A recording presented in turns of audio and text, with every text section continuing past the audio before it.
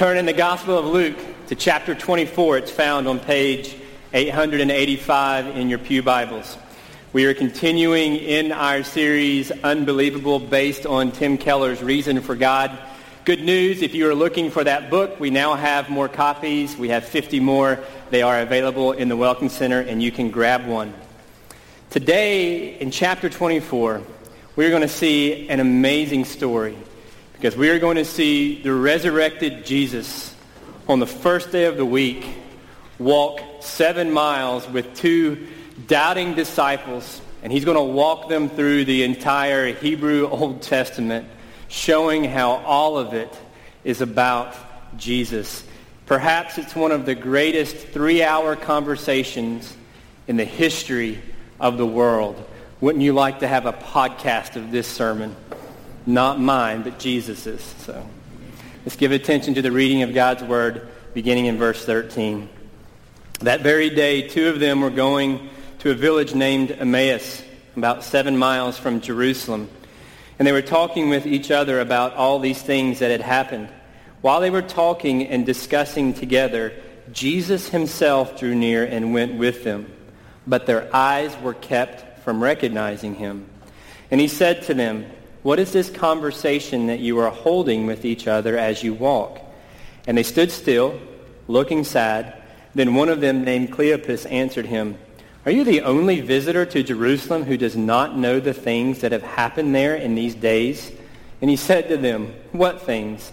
And they said to him, "Concerning Jesus of Nazareth, a man who was a prophet, mighty in deed and word before God and all the people, and how our chief priests and rulers delivered him up to be condemned to death and crucified him.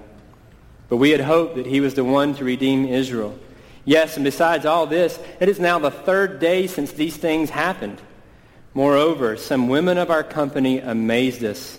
They were at the tomb early in the morning, and when they did not find his body, they came back saying that they had even seen a vision of angels who said that he was alive. Some of those who were with us went to the tomb and found it just as the women had said, but him they did not see." And Jesus said to them, "O foolish ones, and slow of heart to believe all that the prophets have spoken. Was it not necessary that the Christ should suffer these things and enter into his glory? And beginning with Moses and all the prophets, he interpreted to them in all the scriptures the things concerning himself. So they drew near to the village which they were going. He acted as if he were going farther, but they urged him strongly, saying, 'Stay with us, for it is toward evening, and the day is now far spent.' So he went in to stay with them. When he was at table with them, he took bread and blessed and broke it and gave it to them. And their eyes were opened, and they recognized him, and he vanished from their sight.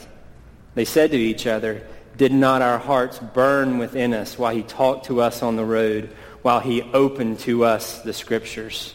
This is the word of the Lord. Let's pray.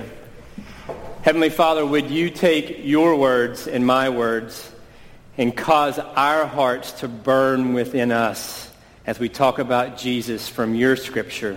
In his powerful name we pray. Amen. So, one of the defeater beliefs for the Christian faith is that it requires you to take this book seriously. If this is your first time here or your first exposure to Christianity, this is going to seem rather weird that we read from a book over 2,000 years old, that we base our worship on it, that we build our lives around this book. You might think it's full of inspiring stories, perhaps some good teaching, maybe even some great poetry. But you might think, you can't take this book seriously. And you can't take it seriously because it's historically unreliable and it's culturally regressive. Let's look at those 2 objections real quick. The stories in the Bible are historically unreliable. What do we mean by that? There are some that would say this is simply a collection of fairy tales. It's legend. This is what Richard Dawkins claims in The God Delusion, This is what Dan Brown puts forth in the Da Vinci Code, that Jesus was only a human teacher, but that the early church wanted to grow their power, so they claimed that he was the eternal Son of God and declared his divinity in 324 or 325. Or this is what the Jesus Seminar would say, that no more than 15 to 20% of Jesus' sayings and actions in the Bible can be historically validated. They would say that Jesus came alive in their hearts, and so they wished it were true, so they came up with traditions about the empty tombs. The Gospels are not historical. They are a superimposed legend. Or you might object to this book saying that it's culturally regressive, that it's socially out of date. This was made popular by a West Wing episode in the early 2000s and an open letter that was circulating on the internet with sarcastic and humorous and well-written questions about the Old Testament. These were some of my favorites. Christian, when I burn a bull on the altar as a sacrifice, I know it creates a pleasing odor for the Lord, according to Leviticus 1:9. The problem is my neighbors. They claim the odor is not pleasing to them. How should I deal with this?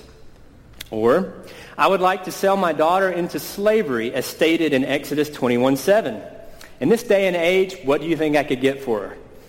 Or Leviticus 25:44 states that I may buy slaves from the nations that are around us. A friend of mine claims that this applies to Mexicans but not Canadians. Can you clarify? My chief of staff insists on working on the Sabbath.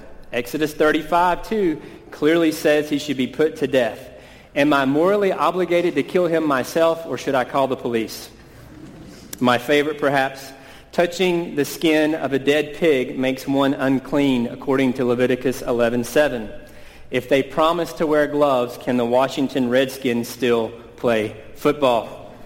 That remains to be seen, even if they wear gloves. I want to get in trouble for that. Hopefully there's no Redskins players in here. They're welcome if they are. All are welcome. The accusation is what? That Christians pick and choose the verses, the text that they like.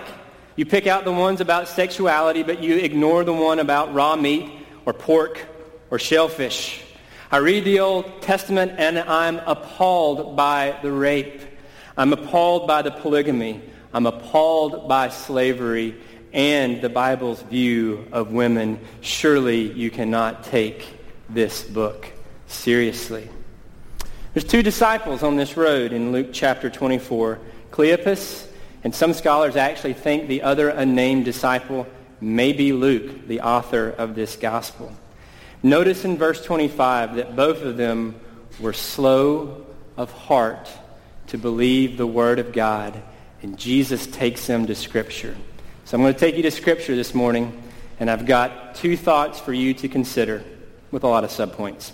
Number one, there is strong evidence to trust the Bible historically. Luke goes to great length in this gospel account to put forth the notion that this is not legend, that it's not fairy tale, but it is, in fact, historical. Jesus asked the two men in the conversation in verse 17, "What are you talking about?" And Cleopas says, "Look, you need to check your Twitter feed. You need to read the newspaper. Have you not heard everything that happened in Jerusalem about this guy named Jesus?" You see, Luke is putting forth the notion that there were plenty of eyewitnesses who know about the crucifixion and who are beginning to talk about a possible resurrection.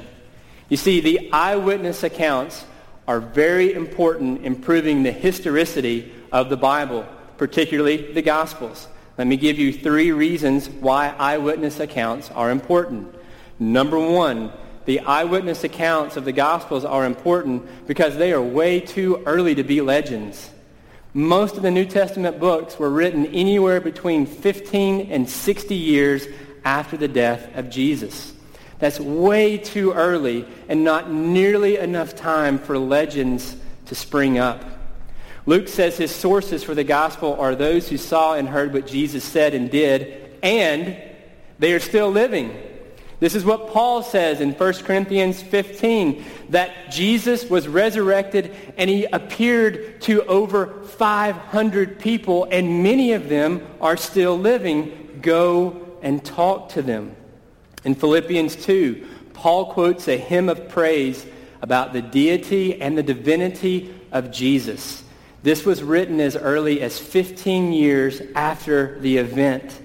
Worshiping what? Jesus as God. This is not something that Constantine invented in 325. The second reason why eyewitness accounts are important is eyewitness accounts in the Gospels, they are too counterproductive to be legends. I love this. Who would include the embarrassing details in this chapter in the Gospel of Luke and all of the other ones? For example, as I'm reading Luke chapter 24, I'm thinking, man, these disciples are dense. Like, connect the dots, okay? You've been walking with Jesus, and as they tell Jesus about Jesus, they say Jesus was what? He was a mighty prophet. He did amazing miracles. They say that he was the Messiah. They said that the chief priest and the rulers delivered him up to be condemned to death. They hoped he was the one to redeem Israel. They even know about the empty tomb. They even know something's supposed to happen on the third day. And then the tomb is empty. And then the women actually tell them, hey, some angels visit us, and they told us that Jesus is alive, and they still don't get it. At best, the disciples in the Gospels are presented as being dim-witted. And not only are they dim-witted, they come across as uncaring. Jesus, in perhaps two of the events of his greatest need, he asks them to stay awake and to pray for him. What do? They fall asleep. Or what about when they're arguing who's going to be the greatest in the kingdom of God? And they're telling Jesus, hey, if everybody else deserts you, I won't do it. I'm with you to the end until the soldiers come, and then I'm out of here. They come across as cowards. Peter, the leader of the early church, he commits treason against Jesus. He denies him not once, but 3 times. And if you were going to make this up, you would not include a detail like verse 24 that women were the first eyewitnesses. Why? Not good, but in the first century, the testimony of women was not even admissible in court. If you were going to make this up, you would not make the first witnesses women. Why would they include details like these? The only reason is that it actually happened. The third reason why eyewitness accounts are important is that they are too detailed to be legends in the Gospels.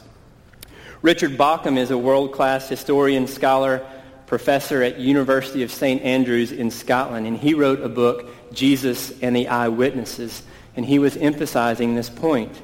He says, even in this story, if you were writing a legend at this time, you would give both of the characters names, not just one, like Cleopas. The Gospels are historical. They're rich in detail. According to Luke chapter 1, he writes an orderly account. There are Gospels all throughout the Gospels in the New Testament that are crazy to include. In 2 Timothy, Paul says, I've got a beef with the coppersmith. Why? Because the coppersmith was real. My favorite one may be in Mark chapter 15, when Jesus was on the road to Calvary, and he couldn't carry the cross. So Mark 15:21 says they grabbed a man named Simon of Cyrene, the father of Alexander and Rufus. Why did Alexander and Rufus get in the Bible? The reason is they're still living. Go ask Rufus. Go ask Alexander, did your father carry the cross of Jesus? And they will tell you that he did. Well, then you might say, well, they're just making it up, including these details, to sound historical. I'm not an expert in literature, but C.S. Lewis was in mythology and a literary critic. And this is what he says. I've been reading poems, romances, vision literature, legends, and myths all my life. I know what they are like. I know none of them are like this. Of the gospel text, there are only 2 possible views. Either this is historical reportage, or else some unknown ancient writer without known predecessors or successors, suddenly anticipated the whole technique of modern novelistic, realistic narrative. The reader who doesn't see this has simply not learned how to read. What he's saying is, if you were going to write a legend, it would be more like Beowulf. It wouldn't be like a modern novel. You see, in Luke's gospel and in Acts, he records names, dates, cities, and details that you don't include in legends. Colin Heemer, who's a scholar and historian, he chronicled Luke's historical accuracy in Acts, and he identified 84 facts in the last 16 chapters that have been confirmed by historical and archaeological research. These are historical accounts, not legends concocted by Constantine. And consider this. After the crucifixion, what were the disciples doing? They were scared. They were locked in an upper room, and Peter says, I think I'm going back to fishing. They had nothing to gain. They weren't sitting up there dreaming up of a legend of how they could profit on the empty tomb. But a few chapters later in Acts, what is Peter doing? He's not fishing. He's preaching the gospel boldly. What happened? He met the resurrected Savior. He met the Messiah. He met the King. And he could do nothing else but proclaim the good news. You see, faith didn't produce facts, but facts produced faith. You can trust the New Testament Gospels because they are too early, too counterproductive, and too detailed to be legends. Now let's turn our attention to the second objection, that you cannot trust the Bible because it is culturally regressive. I want to make the case that there is a strong reason to trust the Bible culturally. Two reasons that you can trust the Bible culturally. Number one, the Bible, it doesn't always mean what you think. Look at verse 21. The two men are troubled because they even misunderstood Scripture. They thought Jesus was one particular type of Messiah, but he was so much more. Sometimes the Bible is descriptive and not prescriptive. Let me give you two examples. So one of the objections about why the Bible is culturally regressive is slavery. When you read about slavery, though, you likely think of the African slave trade. But old world slavery, particularly in the Old Testament, was way more like an indentured servant.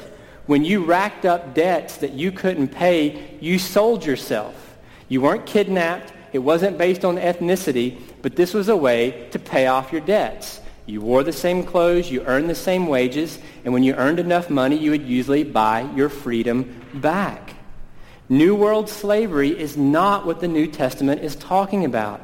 The Bible never condones slavery. You're actually reading it through your own cultural blinders. But what about polygamy?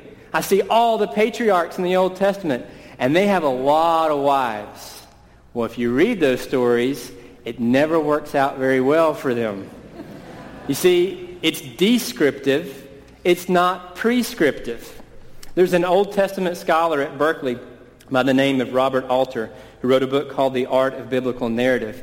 And he says that during this time, polygamy was pervasive in ancient culture.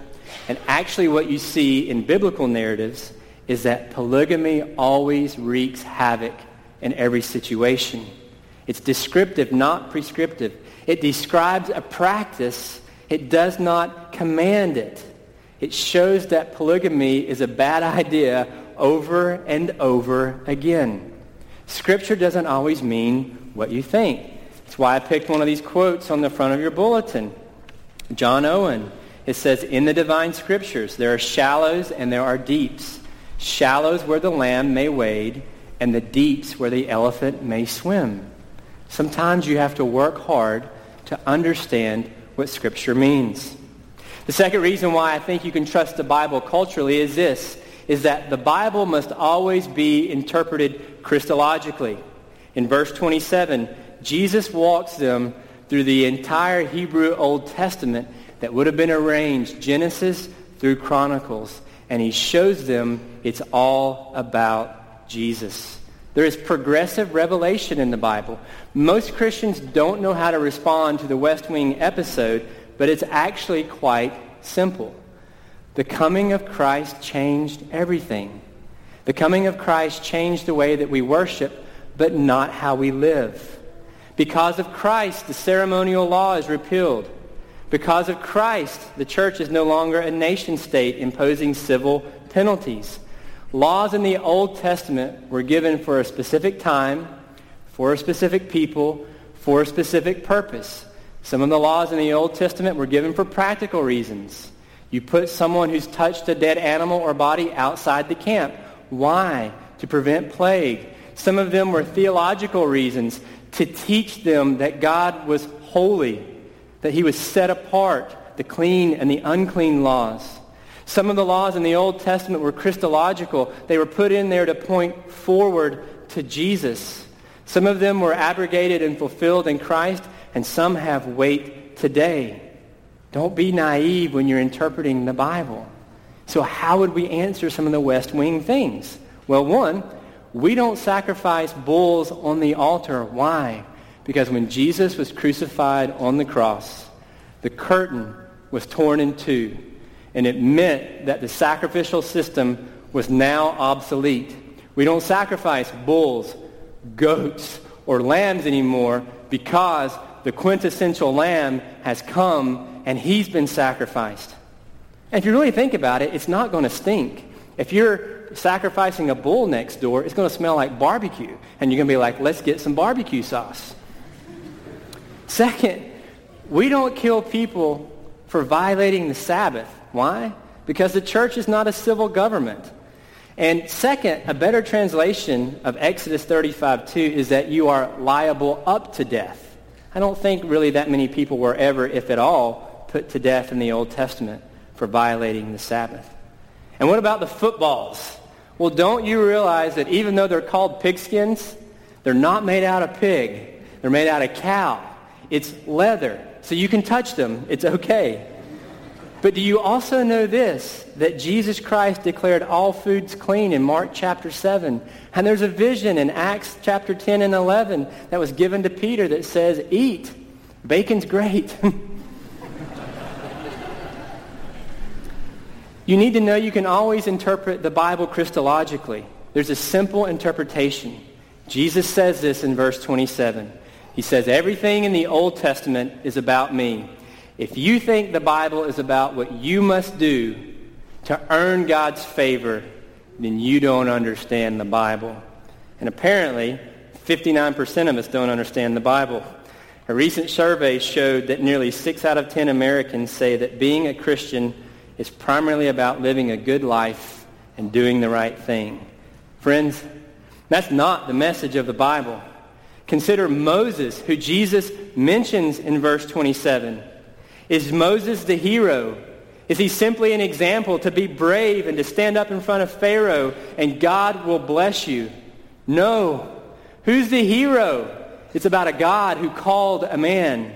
It's about a God who sent a lamb. And the blood of that lamb was sprinkled on the doorpost. And the angel of death passed over. The ancient Israelites celebrated the lamb, not Moses. And you see, when Jesus is walking along the road with the disciples, he's saying, do you really think a fuzzy, cute little woolly lamb would take away your sins before a holy God? You see, I am the Lamb of God. Jesus is the Lamb of God who takes away the sins of the world. The entire Bible is about Jesus. Everything in the Old Testament points toward him. Jesus walks through the law and the prophets, and he tells them, I am the rock. I am the well that provides water for your souls. I am the bread of life. I am the manna. I am the altar. I am the sacrifice. I am the great high priest. I am the true prophet. I am the quintessential king. Jesus says everything in the Old Testament is about me. I am the hero. Do you know what the theme of the Bible is? The theme of the Bible is about grace. It's about a gracious God who sends his son Jesus to redeem sinners like me. It's about one good person, one hero. His name is Jesus, and it's not me. Friends, if we moralize the Bible, then you have lost the meaning of the Bible. Even if you memorize this verse, this chapter, this book, this entire book, if you don't love Jesus, if you don't understand that it's all about him, you don't get any of it. You have to interpret the Bible Christologically. That's the second quote I put on the front of your bulletins from Robert Murray McShane. When you are reading a book in a dark room and find it difficult, you take it to a window to get more light. So take your Bible to Christ. Interpret it Christologically. Now, let me give you another example when thinking about if the Bible is culturally regressive that Tim Keller used. He says, don't allow your God to be a Stepford God. What does he mean by Stepford God? Well, you may have read the book or seen either of the two movies. And it's where husbands get together and they insert microchips into their wives so that they will never, ever disagree with them. And what they find out in the movies and in the books is that that's not a real relationship because it's mechanical. It's more like a robot. It's artificial. It's not personal. You see, if the Bible really was the revelation of God, and therefore it wasn't the product of any one culture, wouldn't it contradict every culture at some point? Wouldn't it have to contradict you at some point? Therefore, if it's really from God, it would have to offend your cultural sensibilities. It transcends culture. And think about even what you thought 10 years ago and how you think differently, or what your parents thought and now what you think. Culture is constantly shifting, but the Word of God is not. You see, you can trust the Bible culturally because the Bible doesn't always mean what you think it does, and you must understand it Christologically. In conclusion, look at the last few verses. What was their response? Their hearts did what? It burned within them, and they didn't want Jesus to leave. You see, when you understand the Word of God and you know it's all about Jesus, you have a personal, life-changing encounter with the resurrected Jesus. And you need to know this. These are not merely intellectual questions that we are considering and unbelievable. We all suffer. We talked about that last week. But this question about this book is just as personal to me. I've based my life on this book. My vocation is on this book. I parent based on this book. I treat my spouse based on this book. It's really important to me.